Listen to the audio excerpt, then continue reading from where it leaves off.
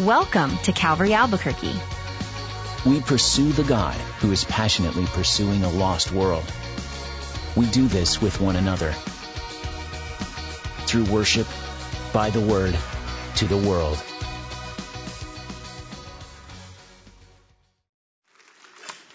My name is Brian Nixon. I'm one of the staff pastors here at Calvary Albuquerque, and it's a blessing to be with you. A few years ago, a woman by the name of Jennifer Tiga made a startling discovery. As Jennifer was reading a biography about her family in a library in Hamburg, Germany, she came upon the horrific truth that her grandfather, Amon Gut, was a Nazi war criminal, helping the Płocko concentration camp in German-occupied Poland. We know about this camp through the famous movie Schindler's List. And Jennifer's grandfather was known as the Butcher of Płocko. And though Jennifer herself was adopted at the age of 7 and didn't know her maternal family, imagine what she must have felt like uncovering the truth about her family heritage in the biography she was reading. She wonders, as half an African woman, if her grandfather would have killed her. It must have been a moment of shock and sadness with the realization that one man, a family member for that, killed so many Jews. Well, tonight, I want to look at another biography. One that uncovers a similar story in that it has both shock and sadness wrapped up in it. It's a biography dealing with a murder, but in this case, one Jew. The shock comes from the fact that the biography we'll be looking at points to the fact that this was no ordinary person. And the sadness comes from the fact of what humanity did to this individual.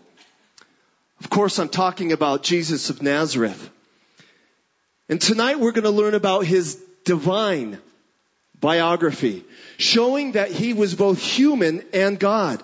And to do so, we're going to unravel or unpack a scripture text that will help capture this truth and hopefully provide you with some thoughtful analogies to help you apprehend this very important doctrine. And as a side note, we're in the Easter season, ladies and gentlemen, you know that. And hopefully you're going to have some conversations with non-believers, or maybe Jews and Muslims, or maybe even some Christian cults like Jehovah's Witness. And what you're going to be learning tonight will help you in those conversations.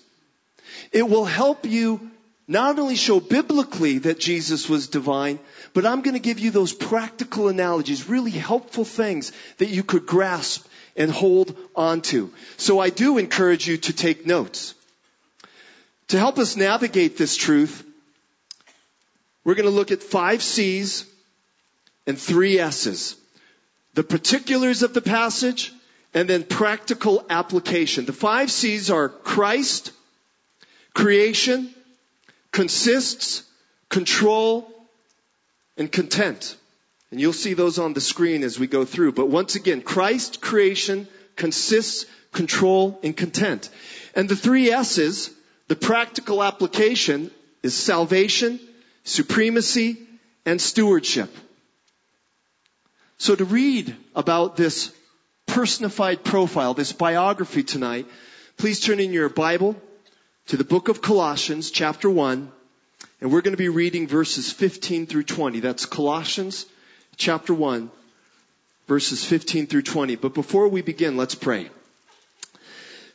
Heavenly Father, we thank you for this opportunity to gather here this evening. We ask, Lord, that you would be with us as we begin to unpack and study and dig deep into your word. But more than just reading about it, Lord, let the truths that we learn about enter our hearts and then go to our hands so we could tell others about the beautiful biography of your Son, Jesus Christ. And it's in his name we pray. Amen. So 1 Colossians 15 through 20 reads, He, that is Christ, is the image of the invisible God, the firstborn over creation. For by him all things were created that are in heaven and that are on earth, visible and invisible, whether thrones or dominions or principalities or powers, all things were created through him and for him. And he is before all things, and in him all things consist.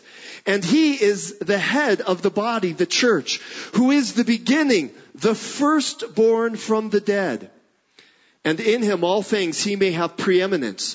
For it pleased the Father that in him all the fullness should dwell, and by him to reconcile all things to himself. By him, whether things on earth or things in heaven, having made peace through the blood of his cross.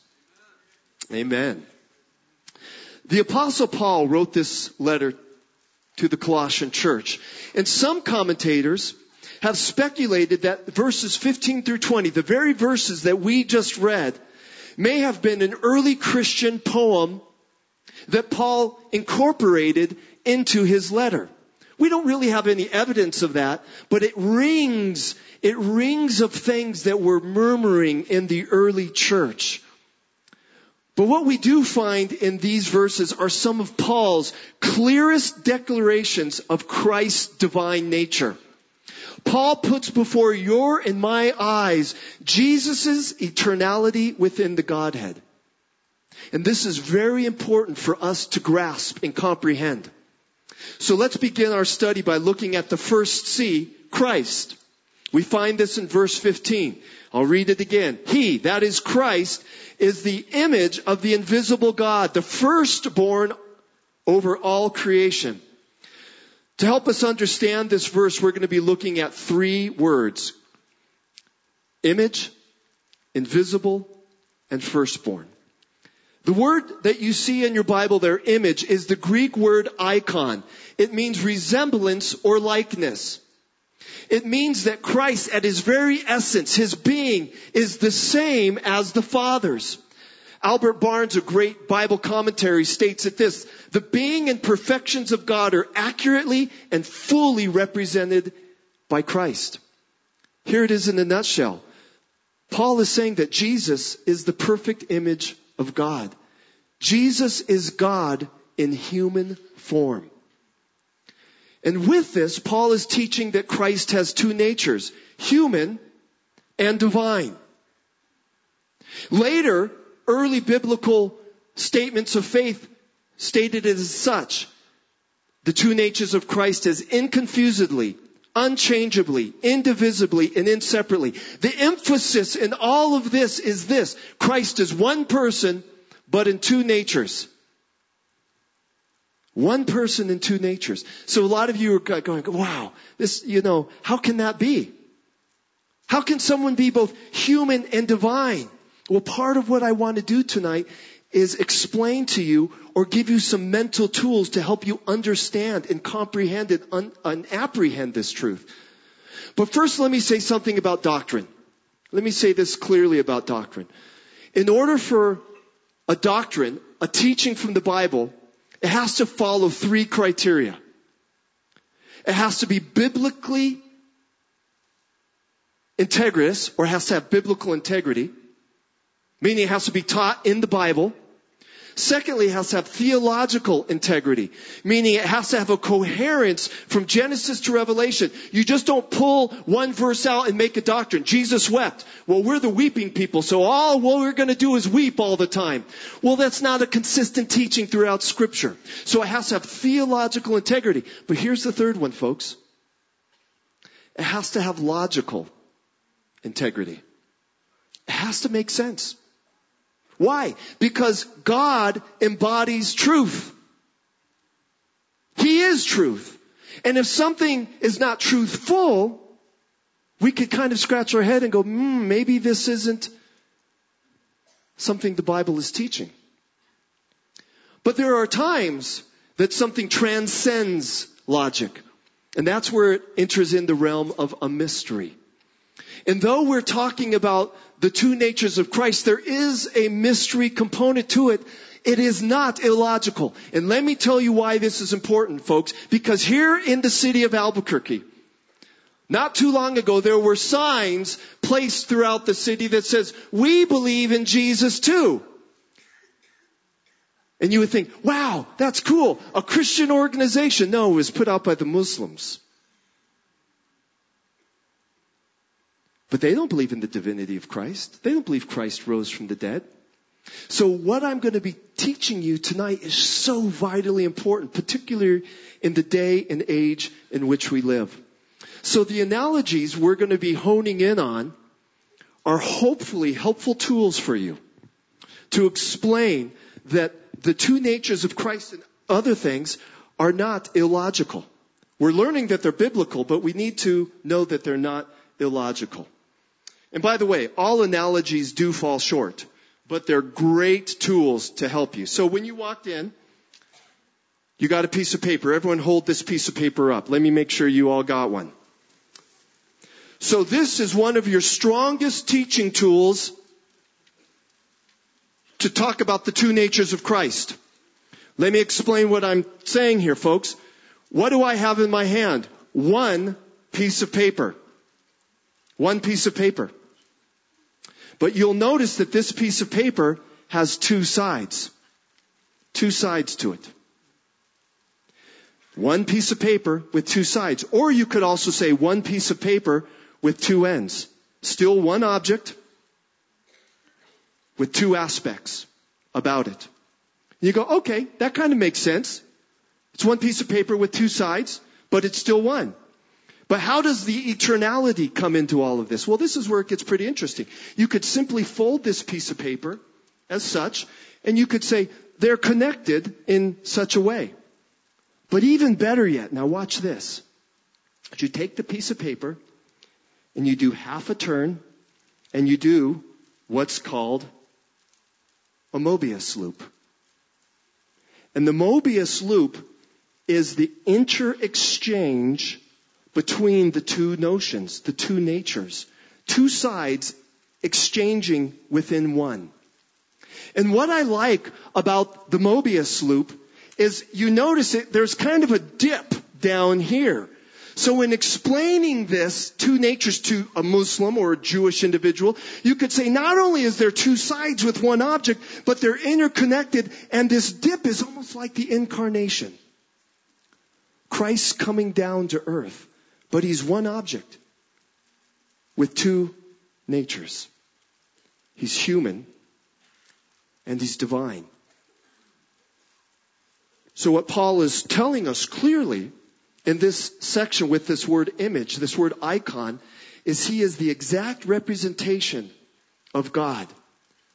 He's human and divine. Back to our Bible. The second word that Paul uses is the word invisible. And this Greek word for invisible means unseen or concealed.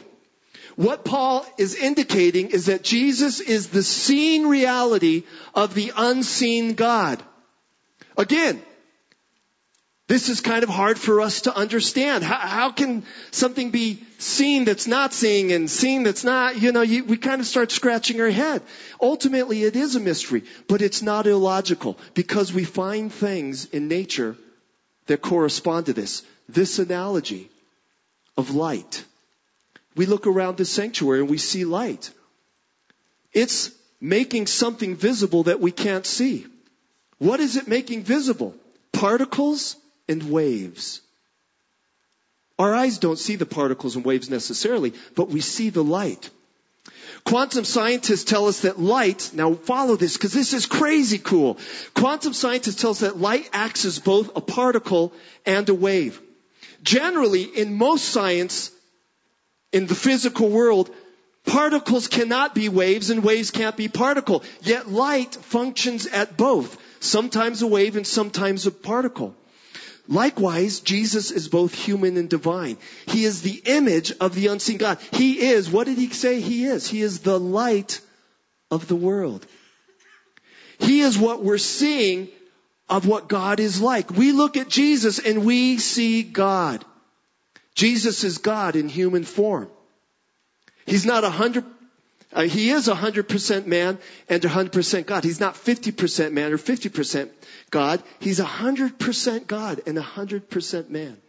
And recently, Dave had this picture up, and he'll put it back up. Scientists were actually able to capture an image of light acting as both a wave and a particle. And I think it's just a fabulous analogy that Jesus is like these particles of light, these waves of light, something that we normally can't see, he has made visible. Jesus is the image of the invisible God. So far, he's the image. He's the image of the invisible God. But then Paul doesn't stop there. Still in the same verse, Paul says he's the firstborn. The Greek word for firstborn means first begotten. But I want you to erase from your mind the idea of birth. This is not how Paul is using the word. Paul is using the word not in regards to birth, but in regards to rank and inheritance. Paul is saying, in effect, that as God incarnate, Jesus is ranked number one in all things. A bequest or an honor given by the Father. So why is Jesus number one? Why is Jesus number one? Why is he ranked number one? Well, you're going to have to put your thinking cap on for this one. And stay with me. It's not really that hard. Paul's thought process goes something like this. If Jesus is God, then God can't be created. He is who he is. He himself said, I am that I am. So it's self-evident to Paul that Jesus was not created. As the co-eternal equal with the Father, he is supreme. He's ranked number one. Do you guys get that? As he's the number one human. He's ranked because he's God. Because God the Father is number one. He has all authority. And that's what Paul is arguing here. In short, Jesus is one with the Father. And by the way, what do we call the oneness with the Father and the Holy Spirit? Go ahead. What do we call it? The Trinity. You're exactly right. The Trinity. The Father, Son, and the Holy Spirit. And though this word Trinity is not used in the Bible, the concept or principles are taught throughout, from Genesis to Revelation. The triunity of God is taught. And I'm going to give you some analogies to help you understand the Trinity in a moment. But let me just even give you the Greek word in theology we use. It's called parakahesis. Parakahesis. And what it means is the mutual exchange of love and will among the Godhead. They're a community. And if you were to look at the word community, C-O-M-M-U-N-I-T-Y, community. It's a community of persons. One God, but three persons. So, how would you explain that this is not illogical to a Muslim or a Jew? Because one of the number one things Muslims, Jews, and Jehovah's Witnesses will point at the Christian is you guys believe in three gods. One, your Father, plus two, your Son, plus three, the Holy Spirit, equals three. Anyone knows math can see this, you Christian, and we believe in the one true God. So how do we respond to that? We just look at him and say, you're doing the wrong math. It's not 1 plus 1 plus 1. It's 1 divided by 1 divided by 1 equals 1. Why? Because division is splitting into equal parts or groups. We're not talking about three separate entities in the sense that they're separate in and of themselves from one, the unity, but they're three persons in one. It's not 1 plus 1 plus 1. It's 1 divided by 1 divided by 1. And if that's not easy enough, think of this cylinder. This cylinder here that I'm holding up is a three-dimensional object. It has length, width, and height, yet it's still one object. So it's not illogical to say that Christians, you believe in some illogical, mundane thing like three gods. No, we believe one object having three in our case, persons, or this has 3 dimensions, length, width, height. If I were to flatten this into a triangle, you guys know what a triangle looks like, but if I were to flatten this, there would be 3 points, but 1 object. Or we could go back to the Mobius, but this time turn it into a triangle. Look at the Mobius triangle up there. Has 3 elements, interconnected, eternally interconnected. Folks, that is what we mean by the Trinity. So when the Jew or the Muslim or the Christian cult comes to you, simply have a piece of paper, a triangle, or to the best of your ability just say it's 1 divided by 1 divided by 1. It's not illogical, folks. So why is knowing this about Christ so important? Let me give you the answer. Because a proper understanding of Christ provides us with a proper understanding of everything else in the Bible. If we don't have a biblical view of Jesus, then our interpretation of the Bible is skewed. Just ask a Jehovah's Witness. Well, they won't give you the real answer, but they'll come in. They don't believe in the divinity of Christ. Or ask a Jew or a Muslim. They have skewed understandings of who Jesus is. So it's essential that we have a proper understanding of Jesus. And because Jesus is the God-man, He can create, which leads us to the second C. Creation. Verse 16 reads, "For by Him all things were created that are in heaven and on earth, visible and invisible, whether thrones or dominions or principalities or powers, all things were created through Him and for Him." We'll just look at 2 words in this text. The words create and all things. The word for create there in your Bible is kitzo. It's a manufacturing term used for fabrication. It essentially holds the meaning of someone creating something. In this case, God, the Father, in Christ created everything that is, both seen and unseen. To put it in fancy terminology, God in Christ created everything ex nihilo, out of nothing.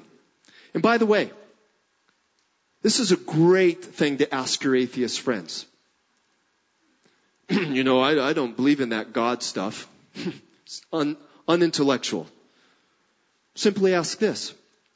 How does nothing create something? I've got an explanation for that. See, in the beginning, there were atoms. And those atoms combined together and a large explosion. But you go, but you're describing atoms. Atoms are something. I'm asking you how nothing in the universe created something. Well, that's because there was lightning and all of a sudden the lightning coalesced with these other things and there's a big explosion. No, folks, nothing. You've explained something every single point of time. Theists, Christians, have the proper answer. We're not saying nothing created something. We're saying someone created something. But of course the atheist will reply what? Well, then who created God?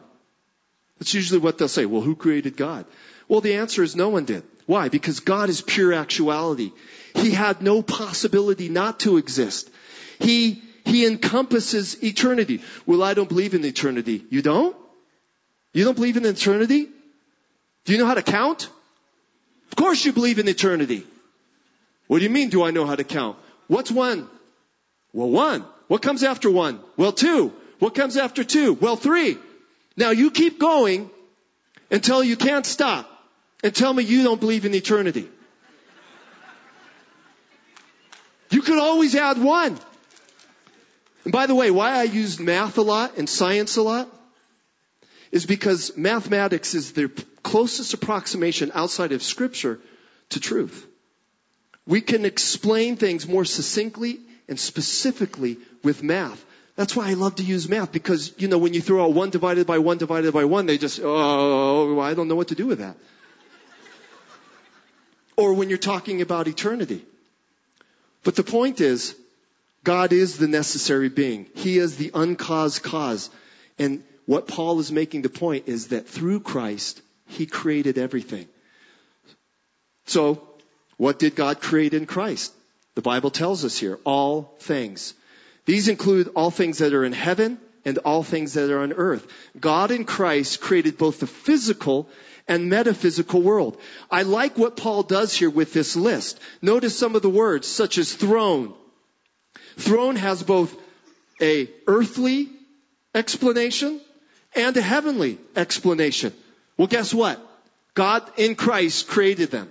Paul also mentions dominions and principalities. There are spiritual dominions and there are earthly dominions. There are spiritual principalities and earthly principalities, both metaphysical and physical. Well, guess what? God in Christ created them all.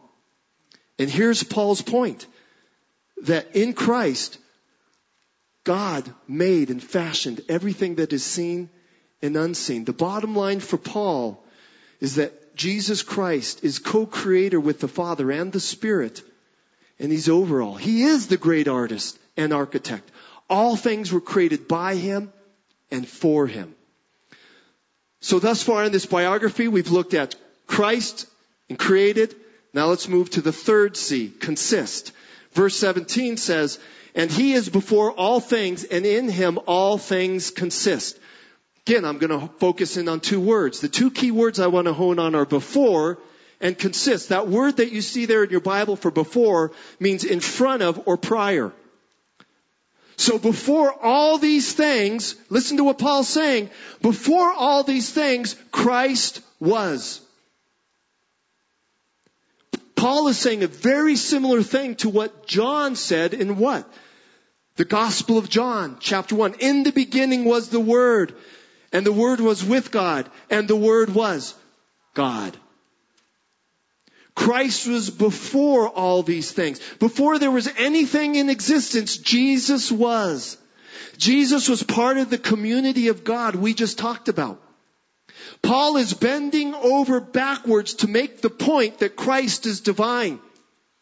And so if anyone comes knocking at your door, well, you have a misunderstanding of what the Bible teaches. Let me tell you really what the Bible teaches, and they pull out their New World Translation and they call themselves Jehovah's Witnesses, and they try to explain to you that Jesus wasn't divine.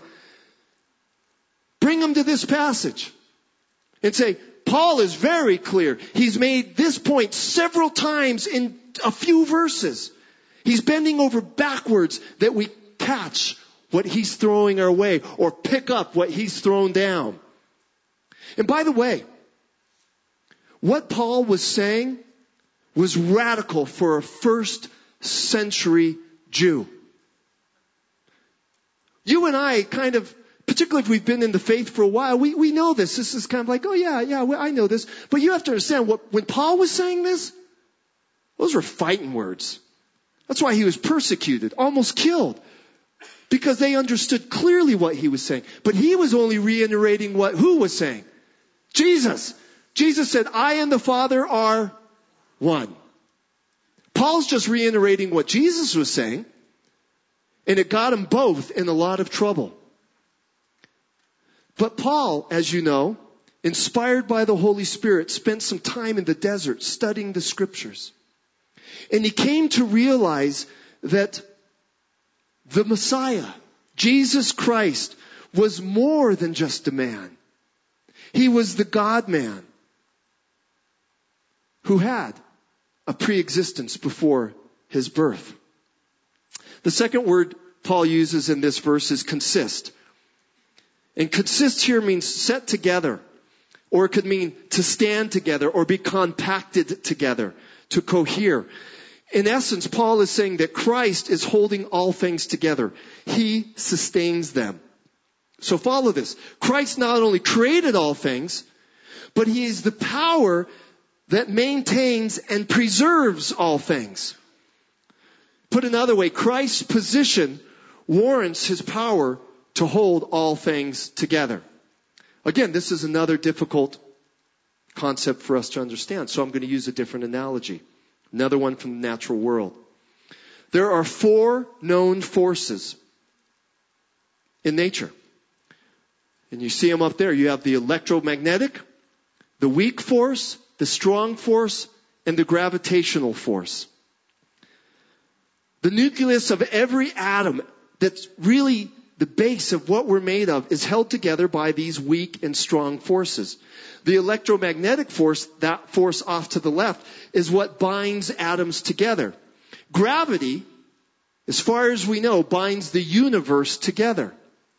And in each case, there is an active force imposed on the universe, which actively holds every atom of the material world together, moment by moment, day by day, century by century. These things are holding things together.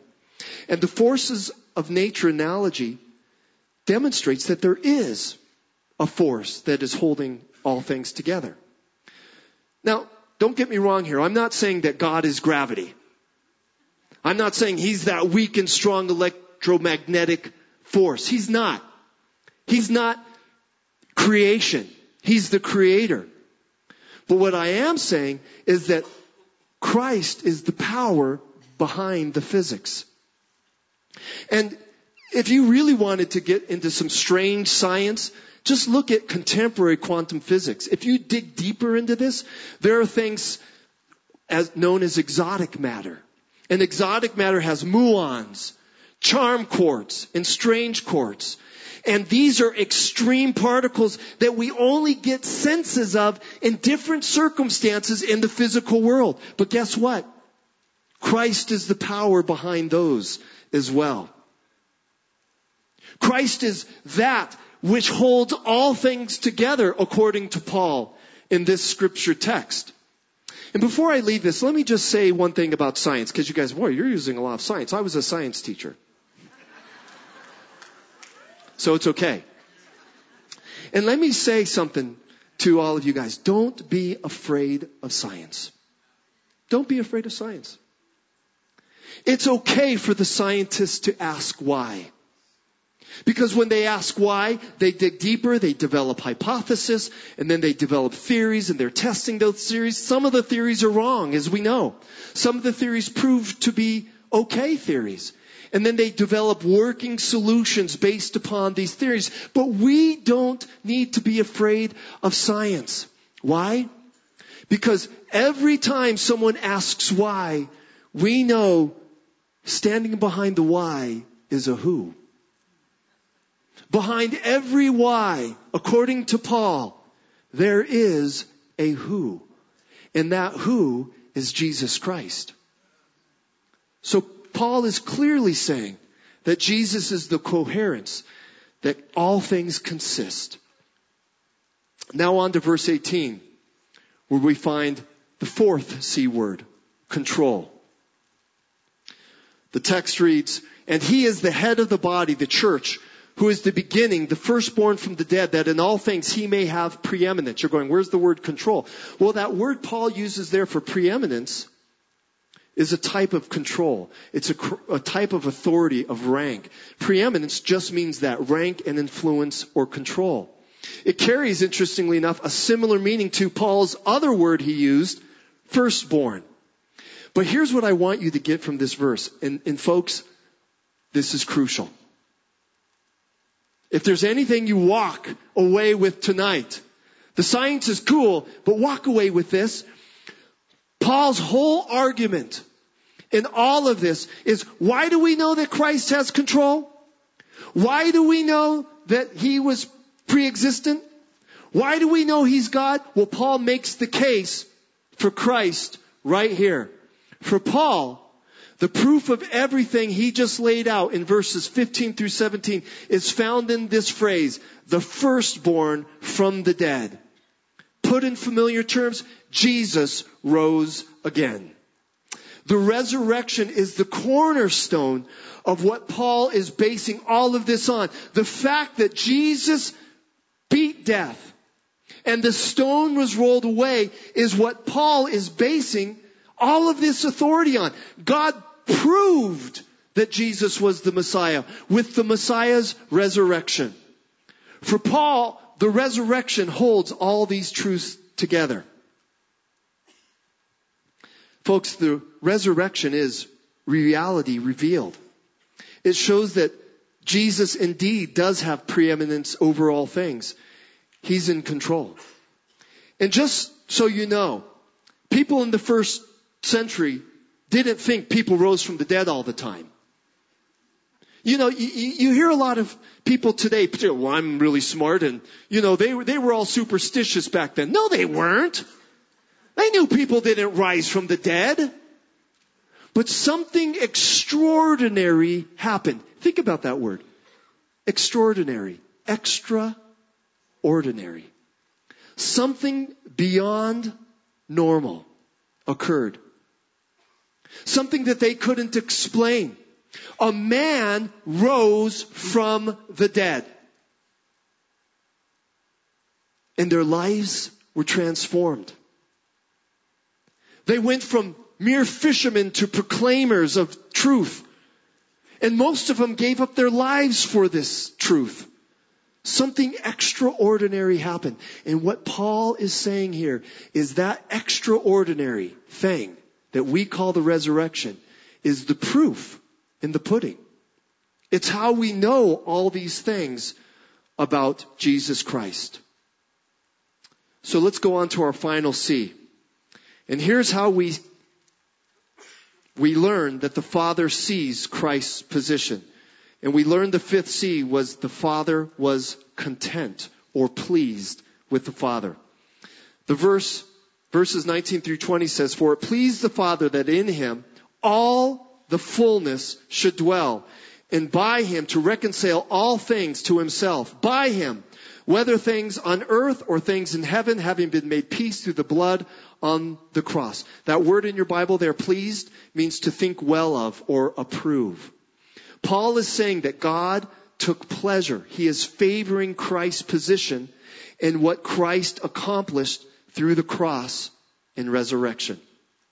Put another way, God is content. He's satisfied with the finished work of Jesus. So we have to ask ourselves, what exactly pleased the Father? Well, Paul tells us that the fullness should dwell. That word dwell there in your Bible, it means to be filled up as a container. It's like filling it to the brim. Again, Paul reiterating that Jesus was God. The fullness of the Godhead should dwell in him. It's a word that carries a complete and entire indwelling. There's no room for any more. Jesus is 100% God. He's 100% man. So God is pleased with this divine human nature of Jesus. But he was also pleased with what Christ did on the cross. Christ set out to do something. He set out to save those that would believe.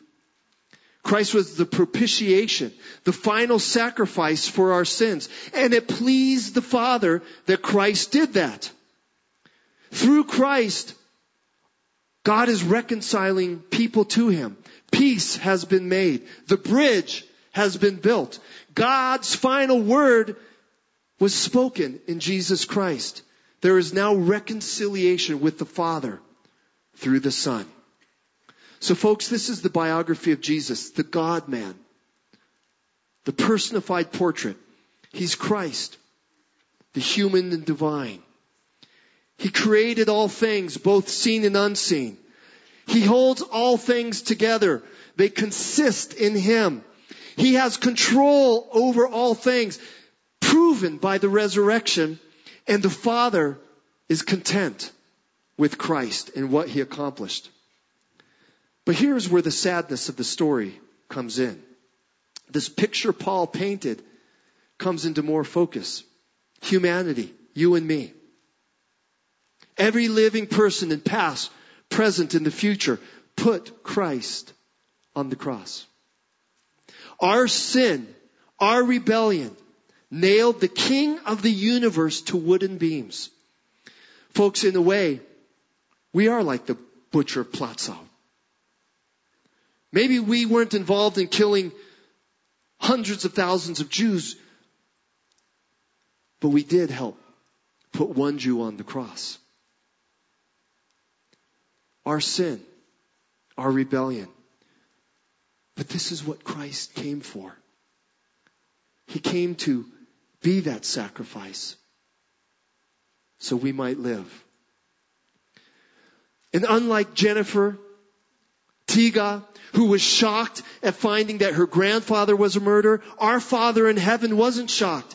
He knew Christ would be crucified. It was God's will that he did, but his will was rooted in love. John 3:16, for God so loved the world that he what? You got it. It was God's will, but it was a will rooted in love. For who? For us. That's how profound this thing is called the cross. And this person of Jesus of Nazareth. In the prophetic announcement in Isaiah 53 that Pastor Skip, by the way, taught on this past weekend, we learned that it was the Lord's will to crush him. That is, to crush Jesus. Why? Well, Hebrews 9:22 gives us the answer. Without the shedding of blood, there is no remission of sins. Christ came as a sacrifice for us, providing the perfect atonement that we couldn't procure. We couldn't do on our own. You see, humanity did have that sin problem. But God the Father sent God the Son to be the salve, to save us, to be the perfect sacrifice. Because of Jesus' resurrection, we are rescued. Because of Jesus' resurrection, there is hope for renewal. And through the resurrection, God initiated a renovation. The building of his kingdom. You and I, one life at a time, building this edifice, the church, until he returns for us. I don't know about you folks, but this is good news. It is.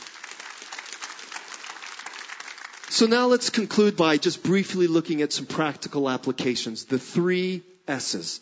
And I'll go over these briefly. First is salvation. Follow me here. If Jesus is God, as the Bible clearly teaches, then we can take Jesus' words seriously. God doesn't lie. God doesn't lie. And if Jesus is God, we can take his words seriously. And what did Jesus say about every human being on planet Earth? You must be born again to enter into God's kingdom.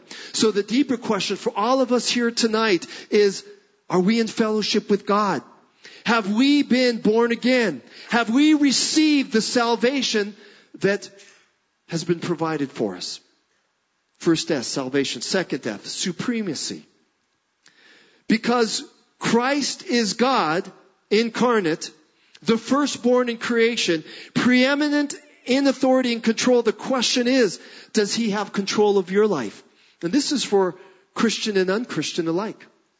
Does he have control of your life? Every room of your life, every portion of your body, your mind, your heart, your soul, your will, does he have control of it? Is he reigning supreme? Oh no, Lord, you could have my heart. I'll gladly give you my heart, but I want my mind. I want to do what I want to do with my body. No. Does he have everything? Is he supreme over all aspects of your life? That's the question. He's God.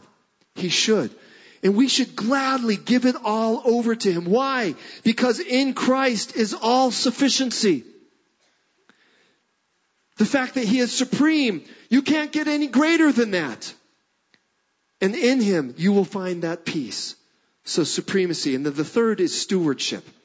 Because God in Christ is the creator of all things, upon whom all things consist, then it follows we are called to be good stewards of his created order. Christians, you and I, we're ambassadors for Christ in this world, in deed and in word. Our conduct and character matter. What we do, what we say, how we treat other people matters. Why? Because we represent the creator of this world. We represent Christ. And part of our role as ambassadors is to embody Jesus in everything we do. And you've heard this said before, we are his hands and his feet now. So represent him well. Be a good steward of what he has given you. Teach others about God's beauty. Tell others about God's truth. Live a life of goodness. Seek justice. Seek the things that the Lord would have you to seek. Why? Because that's part of our stewardship. as God's children. So my question is, are you using the things God has given you for His glory? Are you using your finances, your time, your passion points for Him? Are you being a good steward with God's stuff? Ask yourself that. I don't know about you, and I don't wish this upon anyone, but I've had to bury a child, my son Riley. He had Potter's syndrome. And I remember when the nurse walked in to the hospital room that I was sitting with my wife, Melanie, and they made the decision that there was nothing they could do, so they had to unplug Riley. And she looked at me in the eye. She said, I'm going to bring you your child. So I took Riley in my arms, and I looked at him. And I just stared at him for a long time. And I watched at his breath got shallower and shallower. His color started to turn. And I knew it was at that moment he was about to die. I couldn't take it. I was bawling. I was crying. It was beyond my comprehension that this child of mine is dying. I handed Riley back to the nurse. My pain was so immense, so deep. Unless you've buried a child or lost a loved one, it is hard to comprehend what you go through. Because as I looked at Riley, a part of me was leaving. My DNA, my hopes and dreams, everything I had invested for the future for this child was about to leave this earth.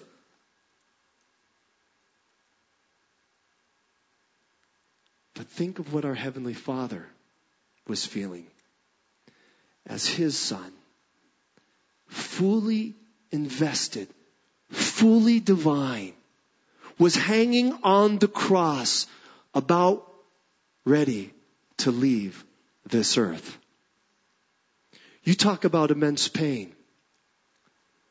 You talk about a heart so broken. But unlike me, because of my pain, I gave Riley away. The Father had greater plans. He had a bigger picture in mind. That His Son was going to be that propitiation, that sacrifice for you and me. That even though the fullness of the Godhead dwelt in Christ, God's bigger picture was to build a bigger family. Through one man, a family has grown. Just look around. And this is a small portion of it. Slave talked about watching God's work there. God is working amazing things. So maybe you're here tonight. You're like Jennifer Tiga, trying to discover who your family is. Searching through a biography to find a profile for your life. Here's the good news you need to hear. Your spiritual family is found in Jesus Christ, the God-man. He died and rose so you can live in reality. And the profile of this God-man is full of grace, mercy, truth, and love. This personified profile we looked at tonight can become a personal reality in your life. If you're not a Christian tonight, tonight's the night for you to find your true home. Allowing Christ to dwell in you as the fullness of the Father dwelt in Christ.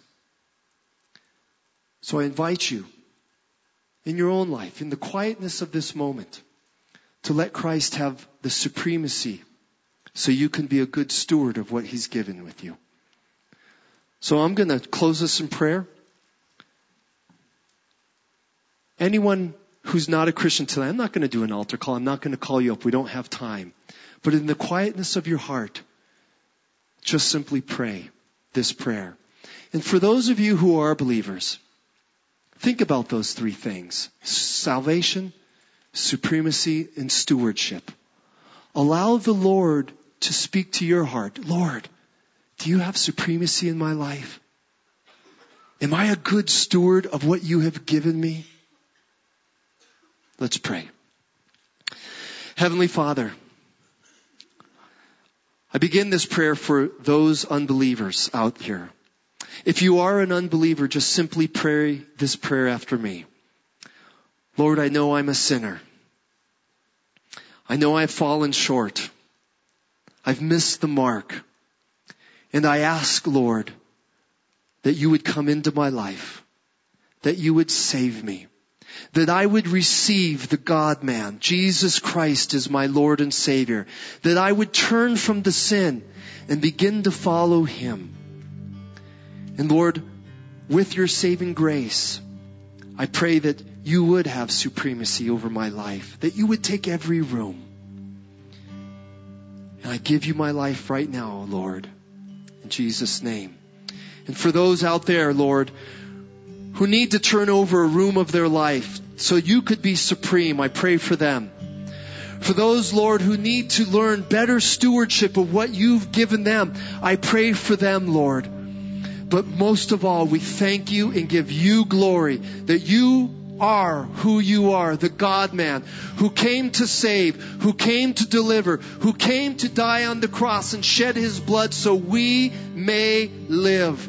And it's to you we give all glory, all power, and all honor. Through Jesus Christ we pray. Amen. What binds us together is devotion to worshiping our Heavenly Father, dedication to studying His Word, and determination to proclaim our eternal hope in Jesus Christ. For more teachings from Calvary Albuquerque and Skip Heitzig, visit calvaryabq.org.